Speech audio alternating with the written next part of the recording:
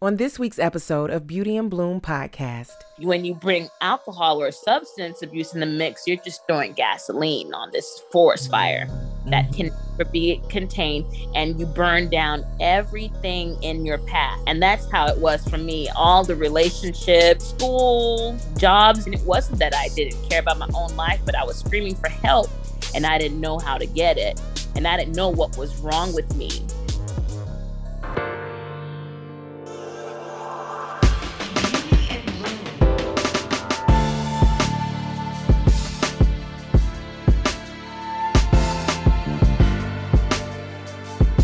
Beauty and Bloom. It's really about slaying from the inside out.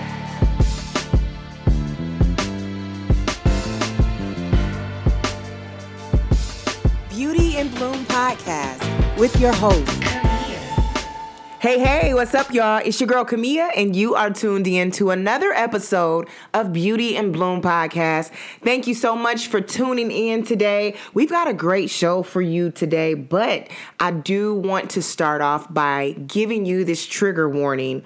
The content in this episode will be touching on mental illnesses, specifically bipolar, and there are going to be some mentions of suicidal ideation. So I encourage you not to listen if this may trigger you. And if you are having suicidal thoughts, please call 1-800-273-8255.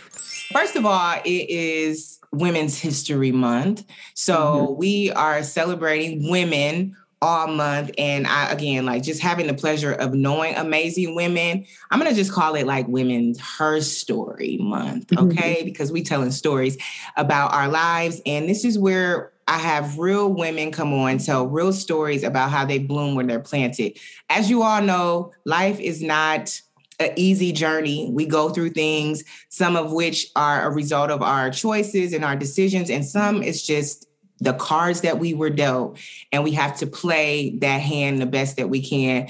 And that's something that Francesca has done throughout her life. And I'm excited for them to get to know who you are, Franny. My next guest is a great and amazing woman who is so intelligent. Oh my goodness. And I have had the pleasure of getting to know her over the past, 6 years? How long has it been? Since 2014.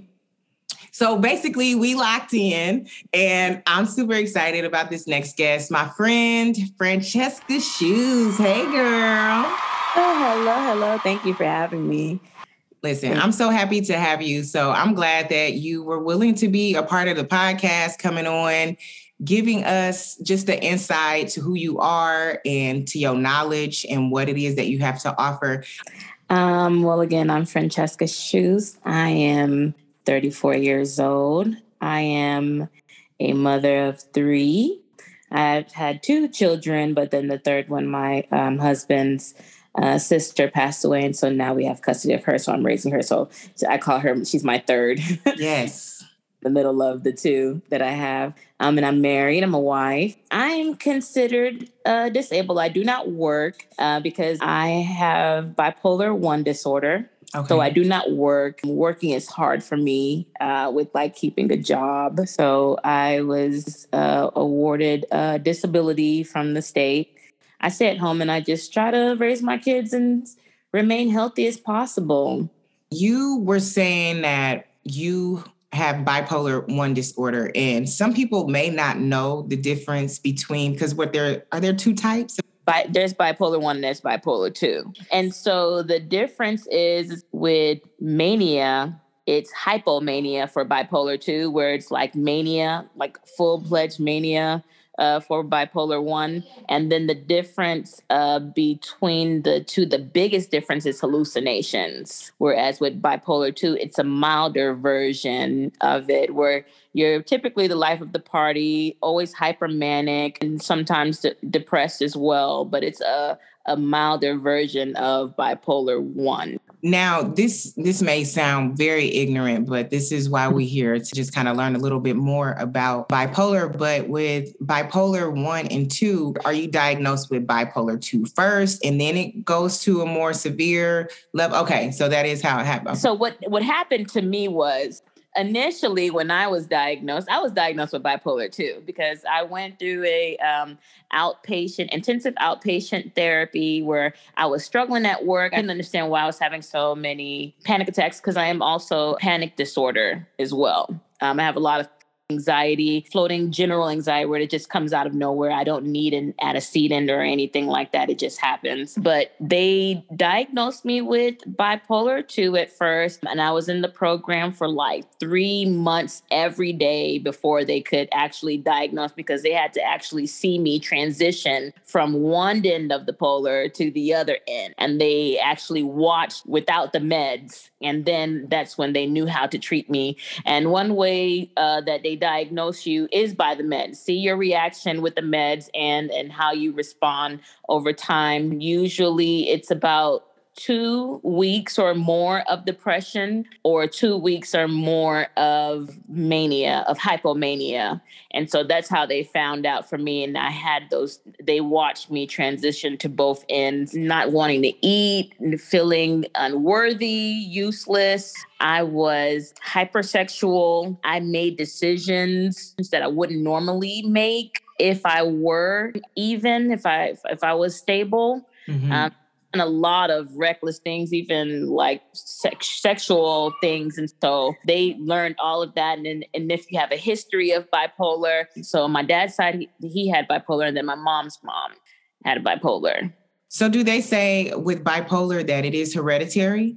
They say that it is hereditary. Now, I don't know if my grandmother on my mom's side was ever diagnosed, but the way they said that she was, it would seem, yeah. So, but yeah, for my dad, for sure, he still struggles with it. Just kind of going backwards, did you notice a change in yourself? And how old were you during that time where, at least even retrospect, sometimes looking back, it's like, okay, now I know when that started to happen. So when did you start to notice symptoms so go into that.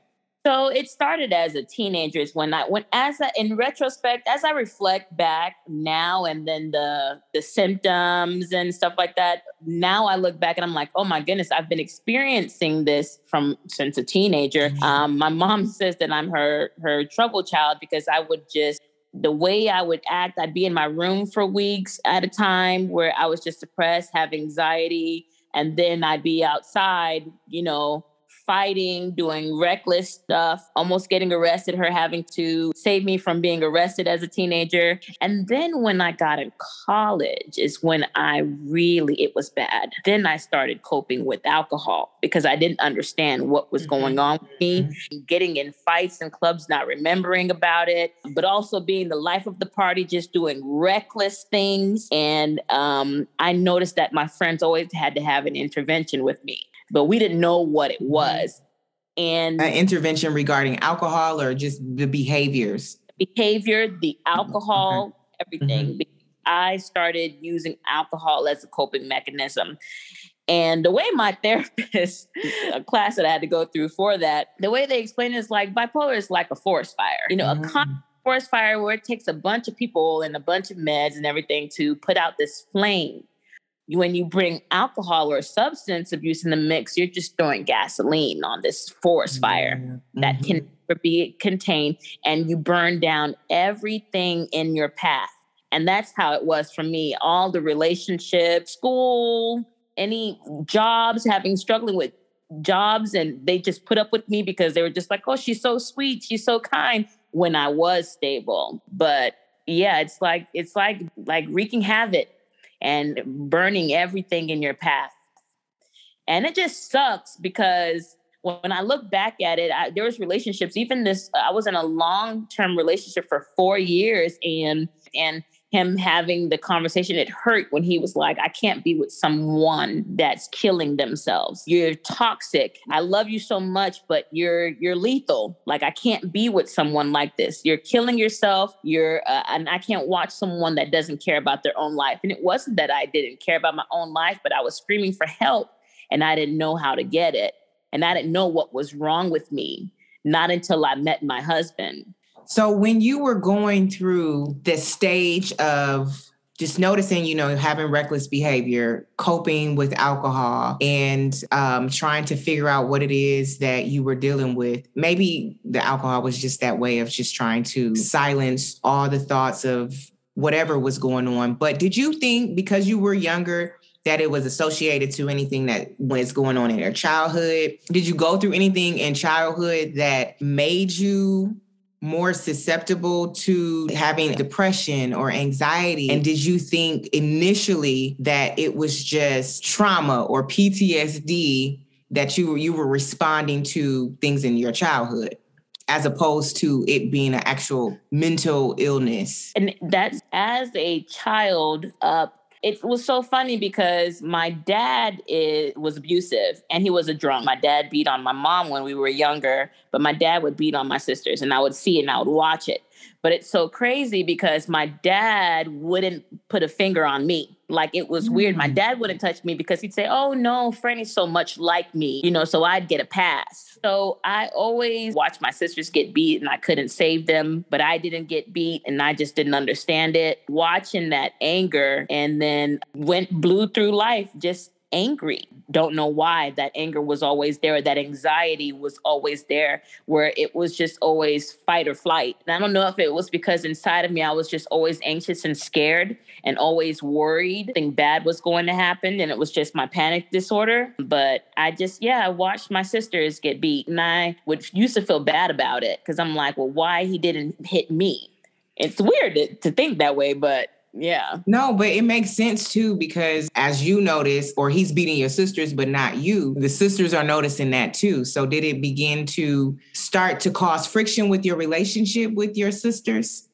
I don't know, because I wasn't really close with my oldest sister until now, because me and her just didn't get along, and she would get beat the most by him for like the simplest things. One time, the last time where I was just like, okay, like I'm done living here. I couldn't stay in the house. I had to leave. We moved. I was 13 years old and my sister was 14, 15. We moved to my oldest sister, trying to call my mom at night. It was like 7, 8 o'clock at night. And she went to call my mom. And then my dad comes out of the room upset and was like, oh, why are you calling your mom? And you didn't ask, and this and that.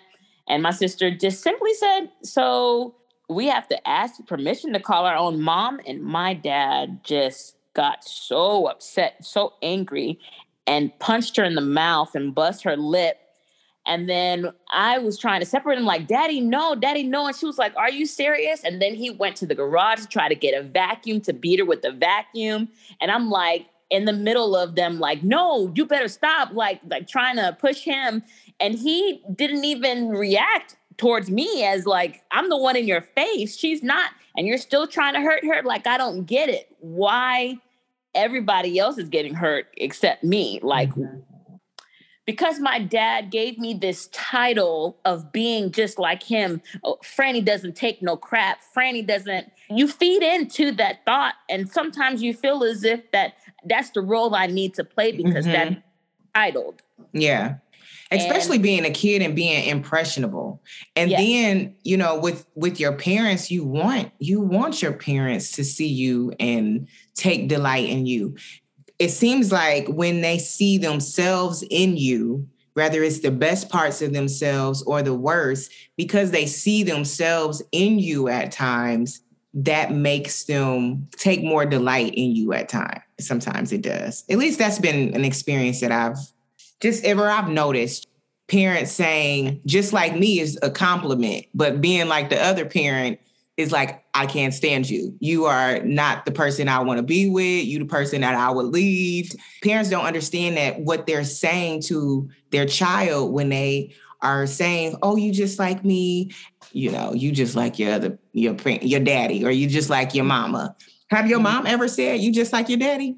to you before? No, she has not. She's just so sweet. My mom just never said anything negative about my dad, but I just remember my mom doing everything in her power to make sure that we'd go and visit them when it was time for vacations, like spring break or summer. My mom was the one that did the drive from Orlando, a 4-hour drive to from Orlando to Miami, to make sure we saw our dad and had a relationship with our dad. Our dad never sent for us, but it was my mom always dropping us off for the summer and stuff like that. So I saw where my mom he didn't even help out with bills and stuff like that. No child support, nothing. And my mom did it without even saying one negative thing about my dad and my stepmom, but they always were saying negative things about her. So, yeah. I love the beauty of how God will give you balance, because when you experience with one parent, you seeing all of this negative, and then with the other parent, you seeing like, I don't play into that. There's a certain boundary line or a certain standard that I don't go over. And I think that is a beautiful balance, at least giving you an opportunity to kind of see both sides of what I want to be, what I don't want to be, and being able to make that decision based on having a parent who is a little bit more compassionate and loving and sensitive to the effects and the impact of their words, and how that can begin to change the way that the child sees their other parent. So kudos to your mom. I want to just go ahead and say that on the microphone, because I do love your mama. But that's really big, because it's so important to be mindful of what it is that you're saying, because the power of your words and the way that you begin to try and taint. I think that when a parent talks bad about the other parent, they reveal so much more about themselves, their pain, their brokenness, their bitterness, their resentment. And it's almost like throwing that brokenness onto the child. So kudos to your mom for doing that. I know one of the things that you were saying is once you got with your husband, was that when you ended up getting diagnosed, or is what happened during the time that you got with your husband after your 4-year relationship? So after my 4-year relationship, I got married, but my husband now is my second husband. Okay. So I was married, and how old were you? I was 23. Okay. I was 23, and immediately after marrying, like, he changed. I thought he was one way, but he was another. He was abusive, mentally abusive, verbally abusive, threatened to kill me. So I ended that. But I was so much into the word of God that was saving me. I think, like, going through that stuff with him. But so I got a job, a facility where kids lived at, who were like wardens of the state or like looking to be adopted. And I was a supervisor there. And the kids that lived there, they either had like an IQ of less than 70 or had maladaptive behavior. So it was like always the energy was just super high there. My husband now was a nurse. He was a psych nurse there. And we end up meeting each other. And like after the first day of like meeting him and getting to know him, we talked all day and have been together ever since. And it's going on 10 years. Okay. Love at first sight. He was a psych nurse, and it was him that actually noticed the signs. A month after he and I got together, I got arrested. It's so crazy. I was coming from a party and I was intoxicated, and I was calling him to pick me up. And he was tired sleeping at home and didn't answer the phone. So I decided to drive myself home. And it was crazy because I had 2 flat tires, trying to drive on the flat tires, intoxicated. The police officer just stopped me to help me out with my tires, but then saw that, I was intoxicated and I was just all over the place. I couldn't do the walk, the line, the walk in a straight line, the alphabets backwards, alcohol in the car while I was driving. So they had that. I hadn't slept in days. I was like all over the place, and I left and went to a party because I actually started an argument with my husband. That was my boyfriend at the time. We were only together for a month, and I was just like I was just all over the place, and went, just started drinking and partying. And I was like, I could drive myself. Got lost. Didn't remember where he lived because I was staying with him. And then I remember getting arrested, and I was like so bad. I remember like when I got sober, like the police officers telling me what I did. I was banging my head on the walls. I was so they had to put me in a padded room. I remembered memorized all the name tags on the officers, their last name. So like I was in this room with just like a little rectangle window that they have a sliding door, they open and shut. Yeah. And so the whole entire time I was kicking walls and the doors. Oh, Officer Wilson or Officer whatever Byard or whatever your name is, like open the effing door, and I just did that for hours.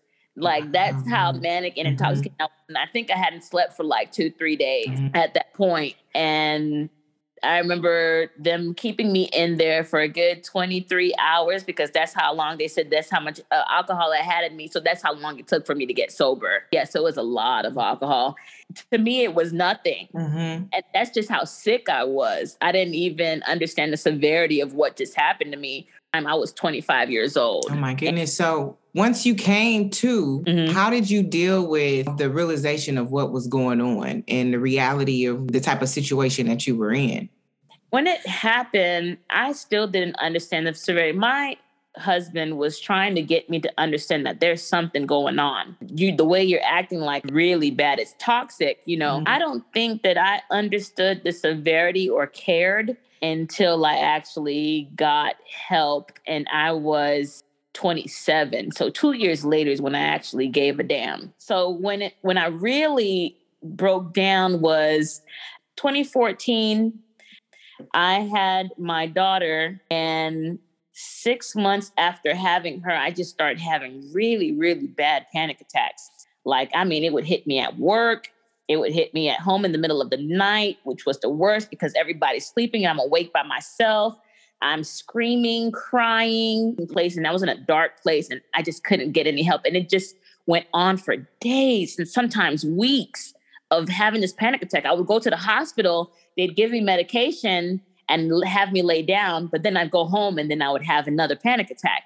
And so, you know, you can't keep going to the same hospital asking for, you know, this medication because it's an addictive medication at that. I wasn't addicted to it. I just needed help.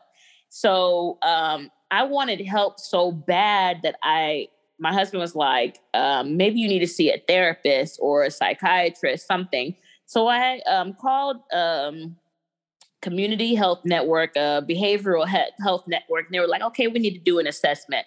So once they did the intake first, and I was explaining everything. They were like, okay, we need to get you in an intensive outpatient program immediately because you definitely need help. You're in a dark place. Because I just felt like I was at the point where it's like, I can't live like this anymore. I can't go on like this.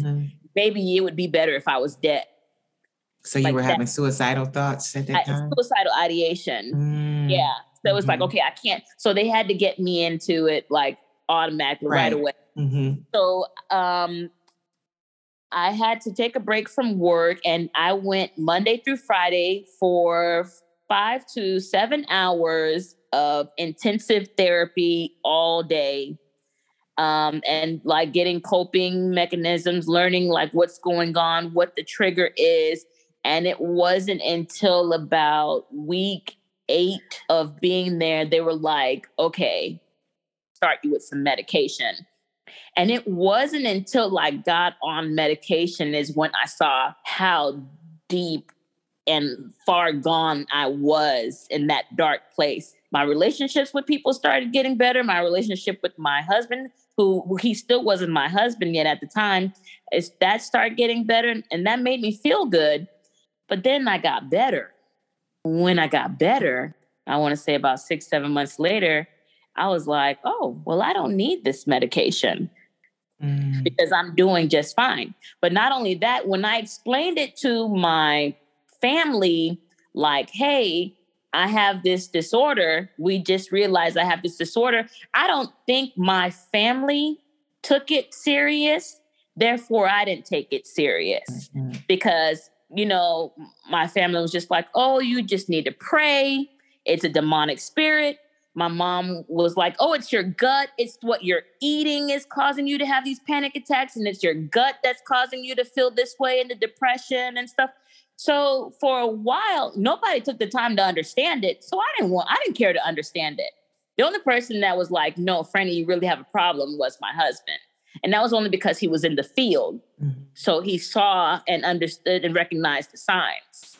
Things started getting worse for me because I would get on the meds and then I would feel better and I'd be like, oh, maybe I don't have bipolar. Maybe, maybe it is like something that I'm dealing with. It's something that's going on with me and I need to change this about myself or change that about myself. Maybe go to therapy or whatever. But then I wouldn't follow through with the therapy and then I wouldn't follow through with the meds. And it was just a cycle over and over again until finally, my family would just get annoyed with me, which didn't help because it was just like, Franny, look what you're doing to your life. Like, this is not okay. This is not.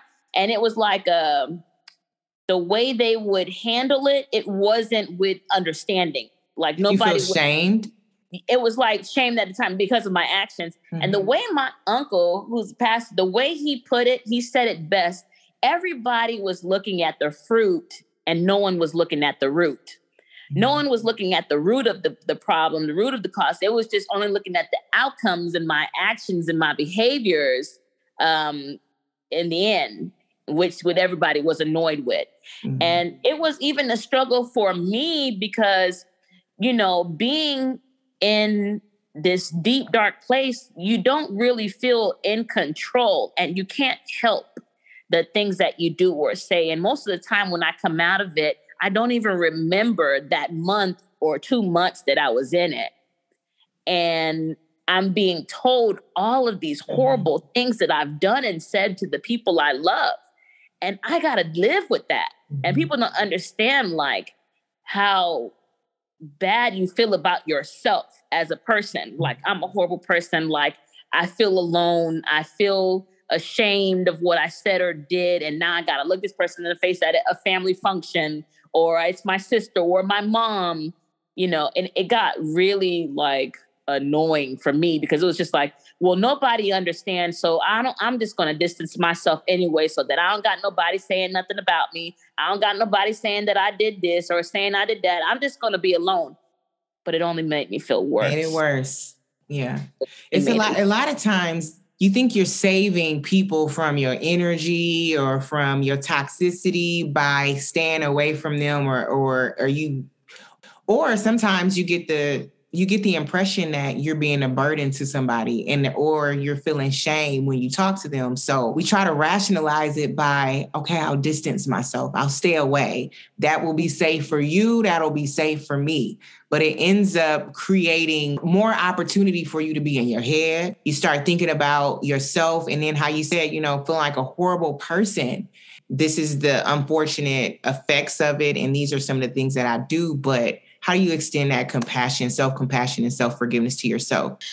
First, for me, I had to stop resenting the fact that I had bipolar, that I have bipolar. Mm-hmm. I was very resentful. I was very upset because I was like, out of all the brothers and sisters that I have, why did I have to be the one to have this disorder? Mm-hmm. Why did I have to inherit this? Like, this is some BS. Mm-hmm. Everybody living their life. Why do I have to struggle? Why every few months with or without medication, I'm going through a depression. Mm-hmm. With or without medication, I am in mania. I don't understand. I'm hearing voices. I'm seeing shadows. I'm seeing things. Like, why me? Mm-hmm. And to get to a point where I didn't resent the fact that I had it.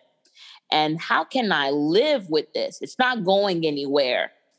It's the same way you like having bipolar. You got to take medication every day for diabetes, or if I had high blood pressure, which I do, but you have to take medication every day for this high blood pressure. So I don't know why I would resent the fact that I got to take medication every day for bipolar, because it's like being diagnosed with one of these other chronic illnesses. Mm-hmm. And I had to see that, okay, there's not much difference in having to, as far as like the daily care. Like, it's not that just take the meds, and understand that there is truly something wrong with me. Because at first I didn't believe it. I didn't want to believe it. And I always doubted the fact that what if I really don't have it and it's just some personality disorder or something, which some people get mixed up with bipolar disorder. They think it's a personality disorder, which it wasn't. It was bipolar. But I had to then see that people around me, well, first off, my family, I started getting some support from my family. Something shifted. And I think this last time in June, I just got so tired. I took a bunch of sleeping pills this past June, and I just could not. I was in a very dark place. I was getting into arguments with everybody. And I mean, my sister told me before, like while I was going through it, that something about that she had a dream that I was just sitting in my own grave, drinking alcohol and just sitting in my own grave crying, and it had this dream the day before I actually took all those pills and went in the hospital. Oh, wow. And so I was just so tired and I was in such a dark place. I mean, my husband and I got into a fist fight that I initiated. That was like crazy too. And I know that I hurt him so much. My sisters, like all my sisters, my mom, to where my mom moved out. My mom was living with me and she moved out. And I ended up being hospitalized for the 5th time. And the bad part about it was that I was hospitalized 3 times in 1 year. So the cycles started becoming more frequent.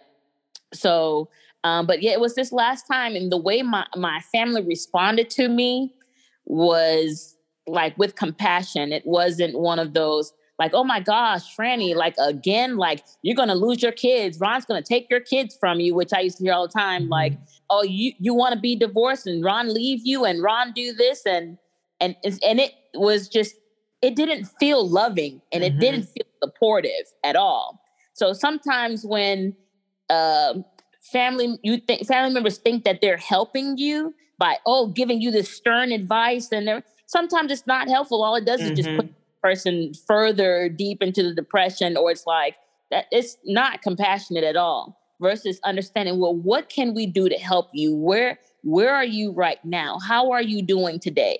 Which is how my family responds to me today.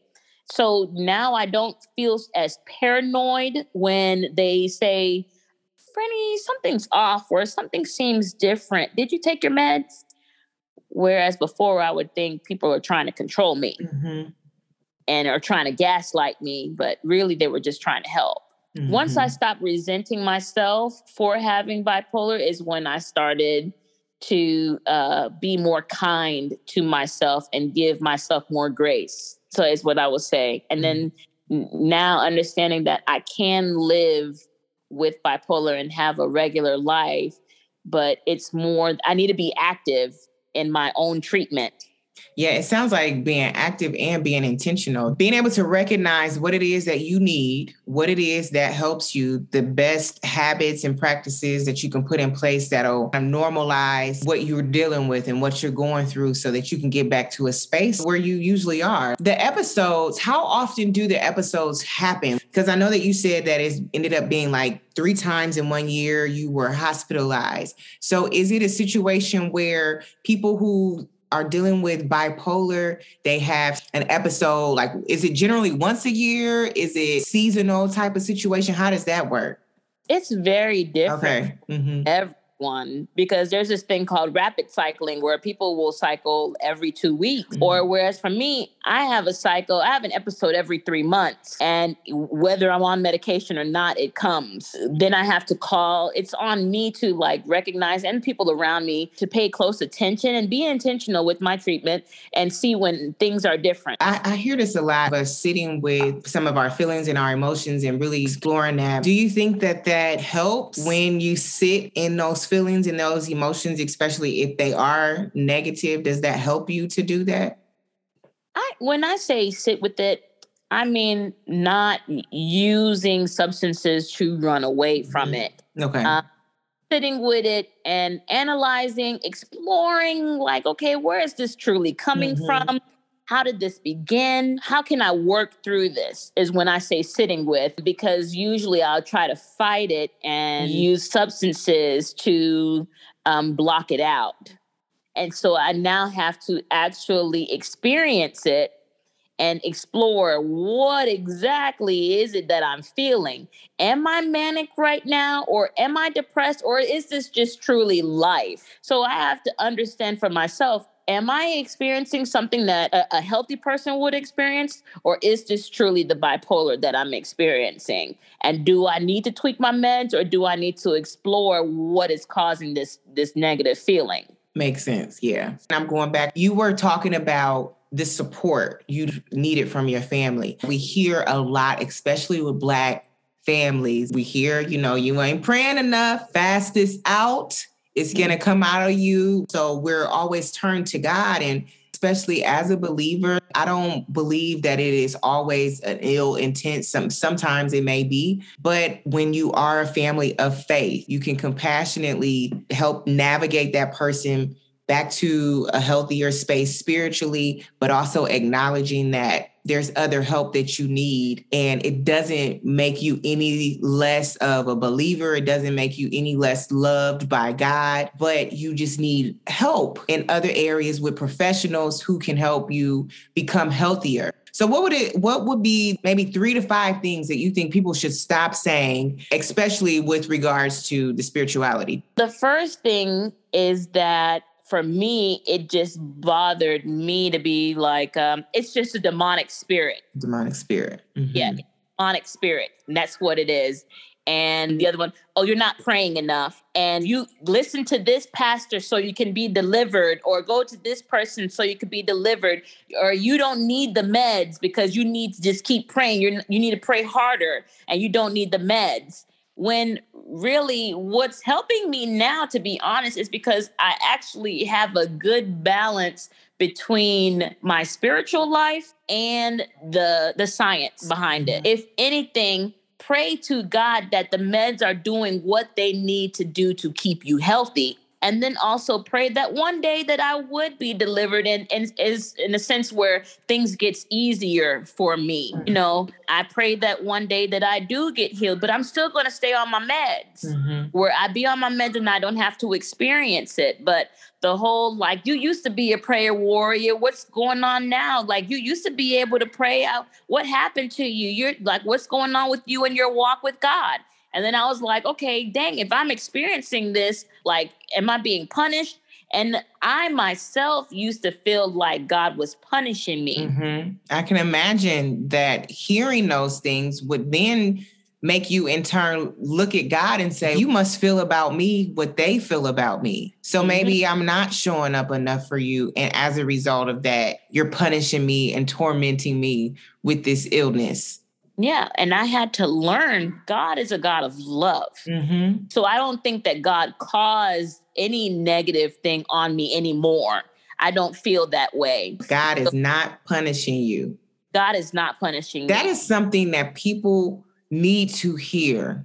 They need to hear that God is not punishing you. Whatever it is that you're dealing with, whatever it is that you're facing, whether it's a financial issue, a mental health issue, an emotional issue, whether it's a relational issue, God is not punishing you. We have experiences with people, and people use their words in such a way that we begin to see God in the way that we see the people that we've experienced in life.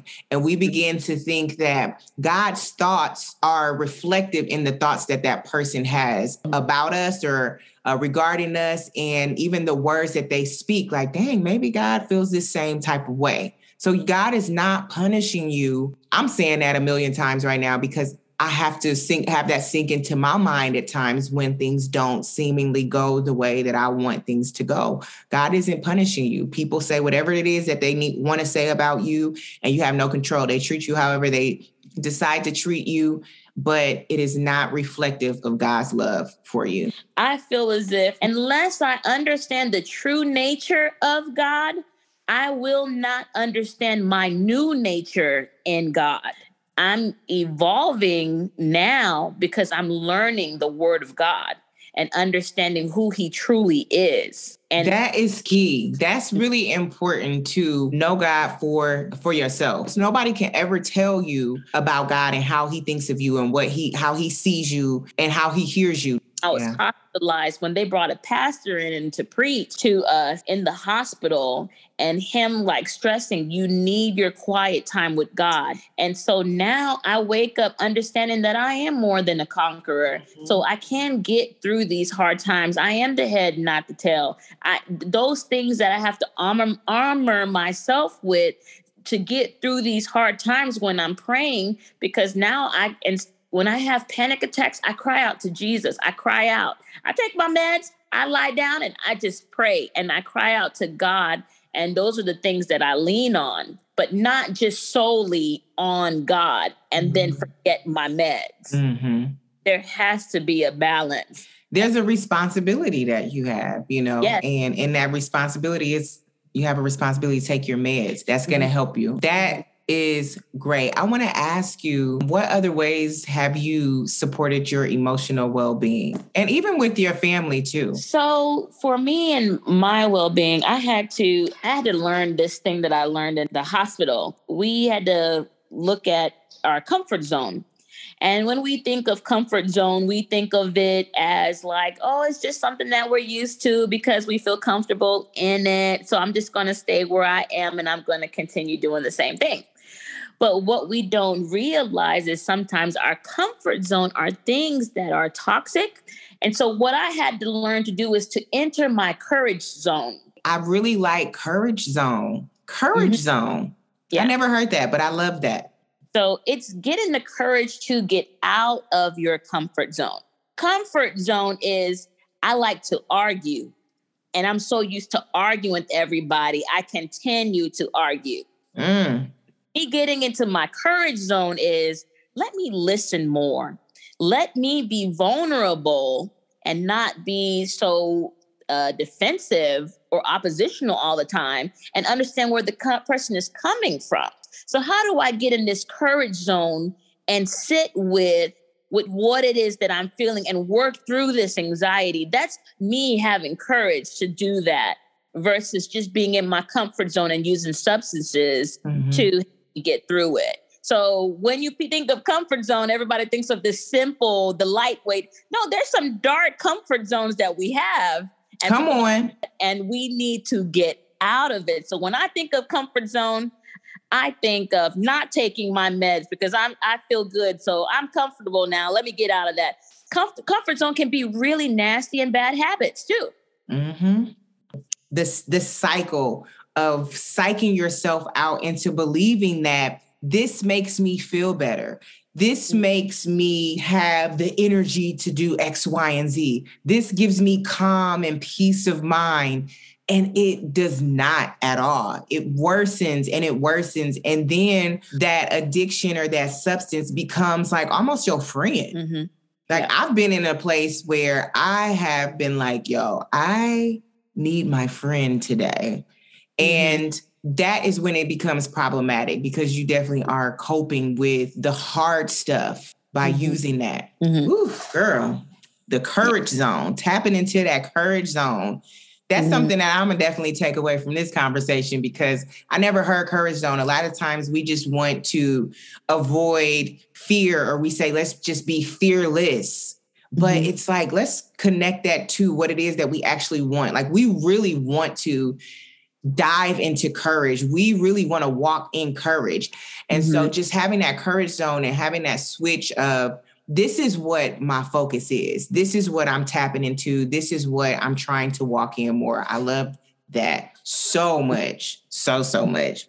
When you were mentioning about not sleeping, and when I hear you say, like, I didn't sleep for 2 days, is it literally no sleep at all? Just being really? No sleep, awake and wired. Like being in college, it was fun. The mania for me was fun and exciting because I had the energy to do things that I wouldn't typically do.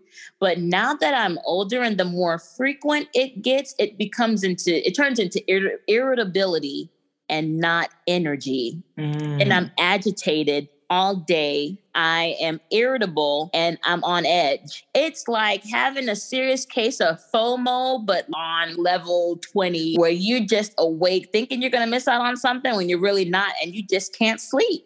You think you're asleep, but you're awake the whole entire time. It's just really weird. And it gets like that around day 3.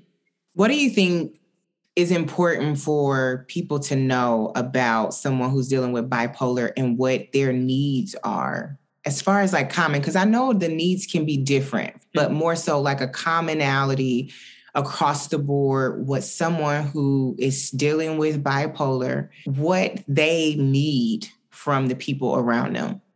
Awareness,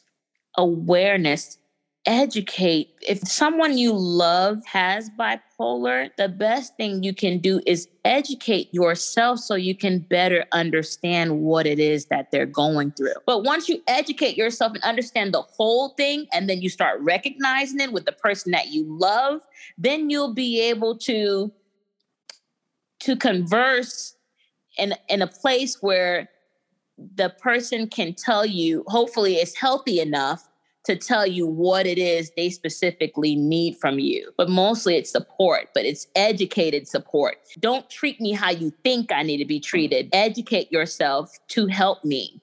And there is groups out there for families like NAMI.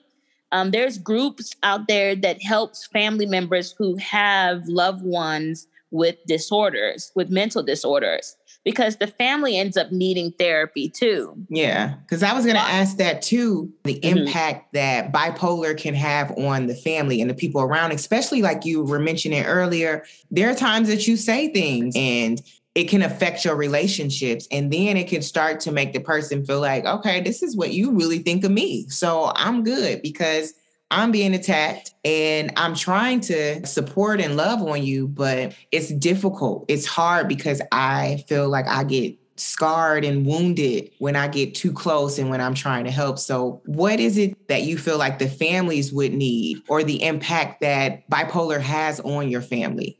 Oh, bipolar has played a major role or impact on my family, because my mom would always say, when Franny's going through it, I'm going through it. When Franny's not well, nobody's well. Because I put everyone through the ringer. And if you don't take like responsibility of that and understand like, okay, I need to take my health serious because it's impacting my family members, to where it can even cause your family members to get PTSD, which is one of the things that my husband is dealing with all of the things that I have done through my episodes that he's still dealing with. Yes, he loves me, but he's not going to forget those things that I did. And I've done some horrible things, and being afraid when the next shoe is going to drop, and them not being okay with knowing everything's okay right now. Like that's not even enough, because they're afraid that something's going to happen again. And so I had to take my illness serious enough to gain trust from my family again, that I was going to stay on my meds. Like, come on, Franny, you've got to take some responsibility. And that was up to me now. Like, okay, you know what? They did get educated. They are being compassionate. Okay, Franny, now you got to do the work. You got to put in the work, because these people don't trust you. And I'm not putting into consideration that everybody hurts. And for a while, I thought it was just, whoa, me. Nobody understands me. But I also didn't understand the impact that I had on my family, to where some of my family needs therapy. So as a mom of 3 and dealing with bipolar, how does that affect the way that you have seen yourself as a mother? And then what would be your encouragement to other moms who are dealing with bipolar and raising their kids? Oh, man. I try to take it one day at a time. It also encouraged me to stay healthy when I understand that my kids are impressionable and they're going to remember, they're growing up.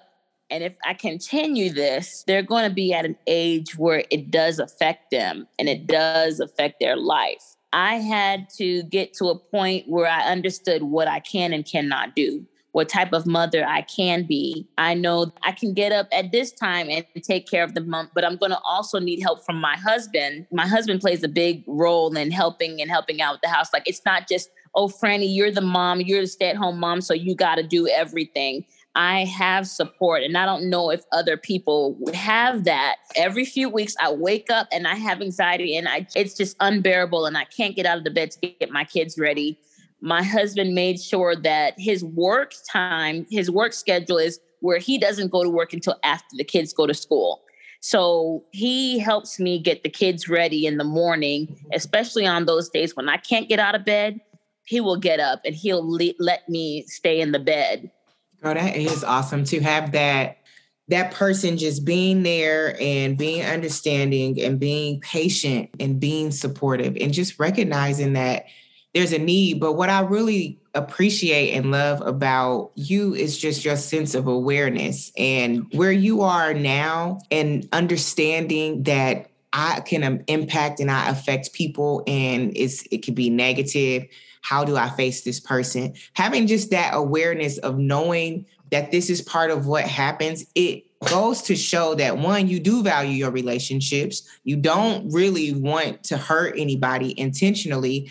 And so that just leads me to believe that you'll be willing to have the conversation in the event that something did and does happen, or you say something that you truly don't mean. And then I'm able to hear it differently too, because a lot of times when somebody's angry, you just think that now you saying what you really think about me. You've been sitting on this for a minute and now I know, and not looking at it from a place of this is a mental illness. I don't want to be draining. I have to put my ego aside and understand, like, even if it wasn't my intent to hurt the person, I need to make this right because someone I love is hurt. So now I make sure that if I did do something, or if I sense that, this conversation, I don't think that conversation sat right with me, I will call the person back and make sure that we're in a good place. So I'm working on my communication.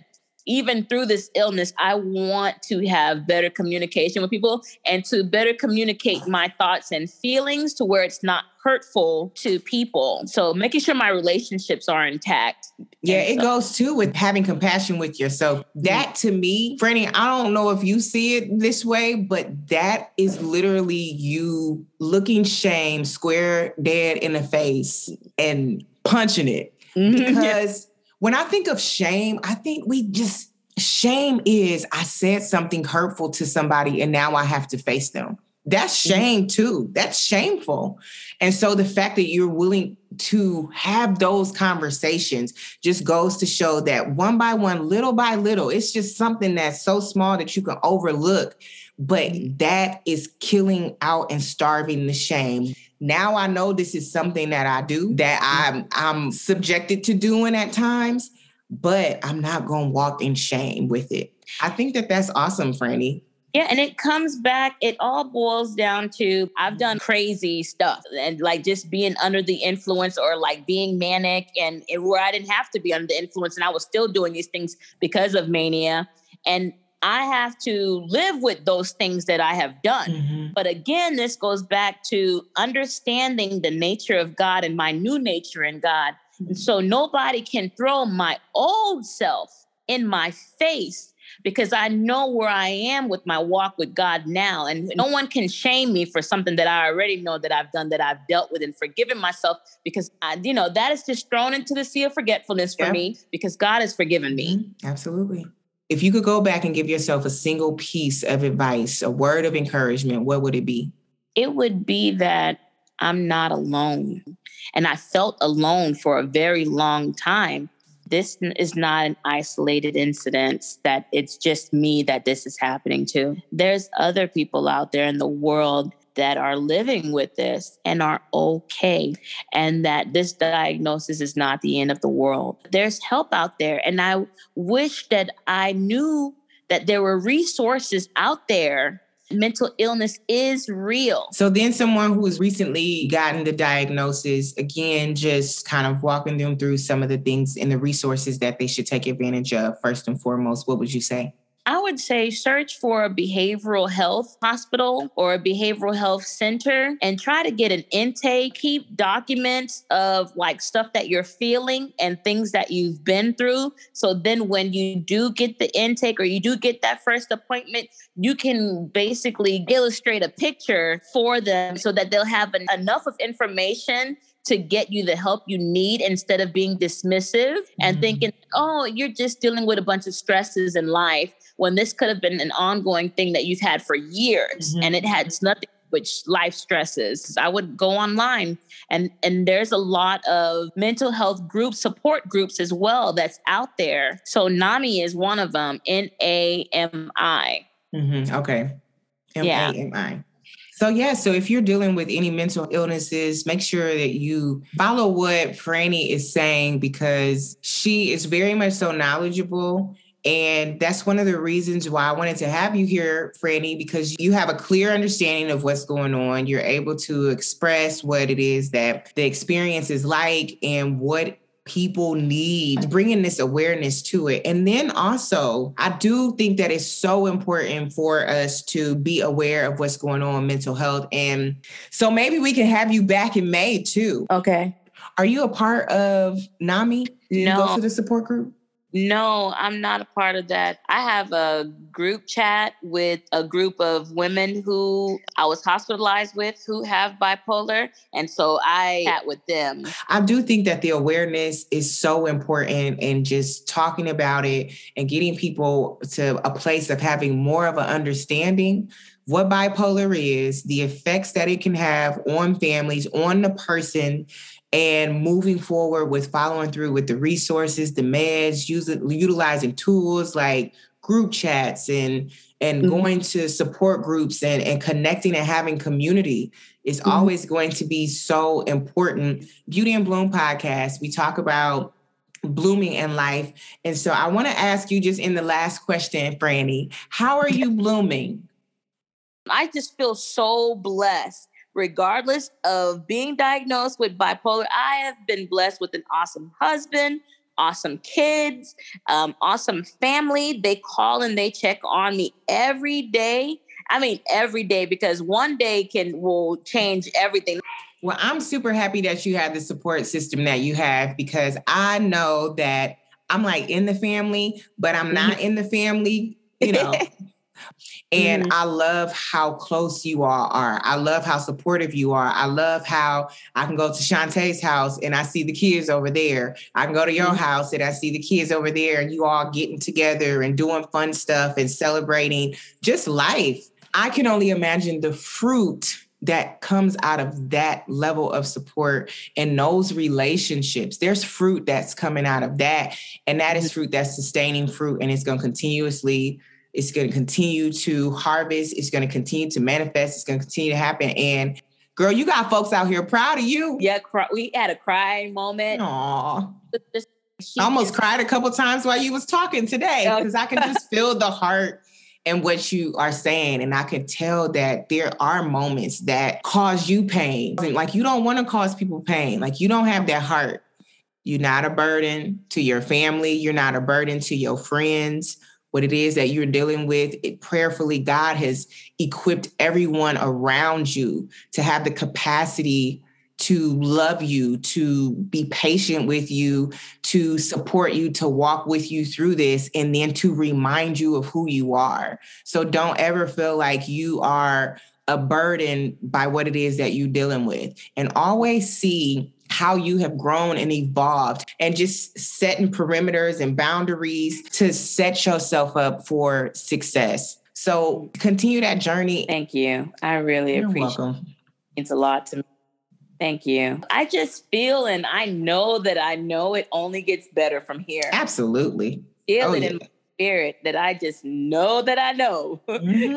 God has something planned for me, and that what I'm going through, it's not for nothing. There's a takeaway from this. And so I'm looking forward to see what God has planned for me. Yeah, it's coming. Thank you. I want to say thank you so much for being here on Beauty and Bloom podcast with me, my little Beauty and Bloom. It's been a pleasure. And thank you so much for trusting me with this episode and my story. So yeah, absolutely. And I'm looking forward to having you back. Yeah, it's no problem. It's no problem at all. This was a pleasure. So I am glad that I'm at a place where I can reflect now and it doesn't trigger me. So yeah, I'm that's growth and progress. Yeah, for sure. Thank you, darling love. I love you. I'm so proud of you. Thank you. I appreciate it. Thank you for having me.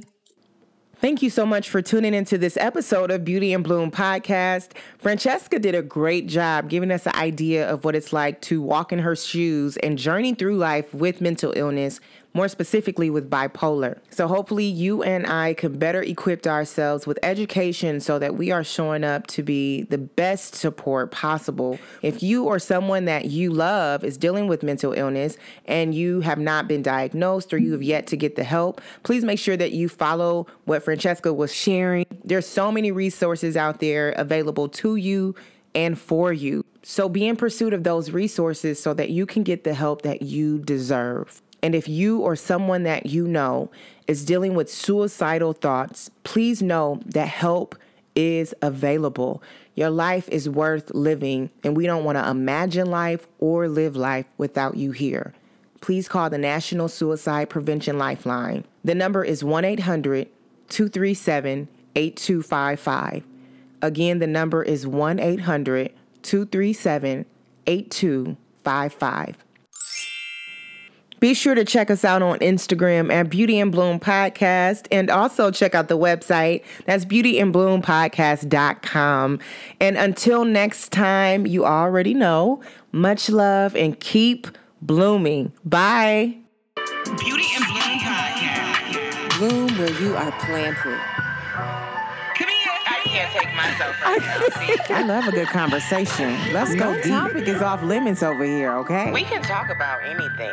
We don't water down beauty to just being physical. True beauty is in what we have strived through, what we have overcome. Beauty and Bloom Podcast.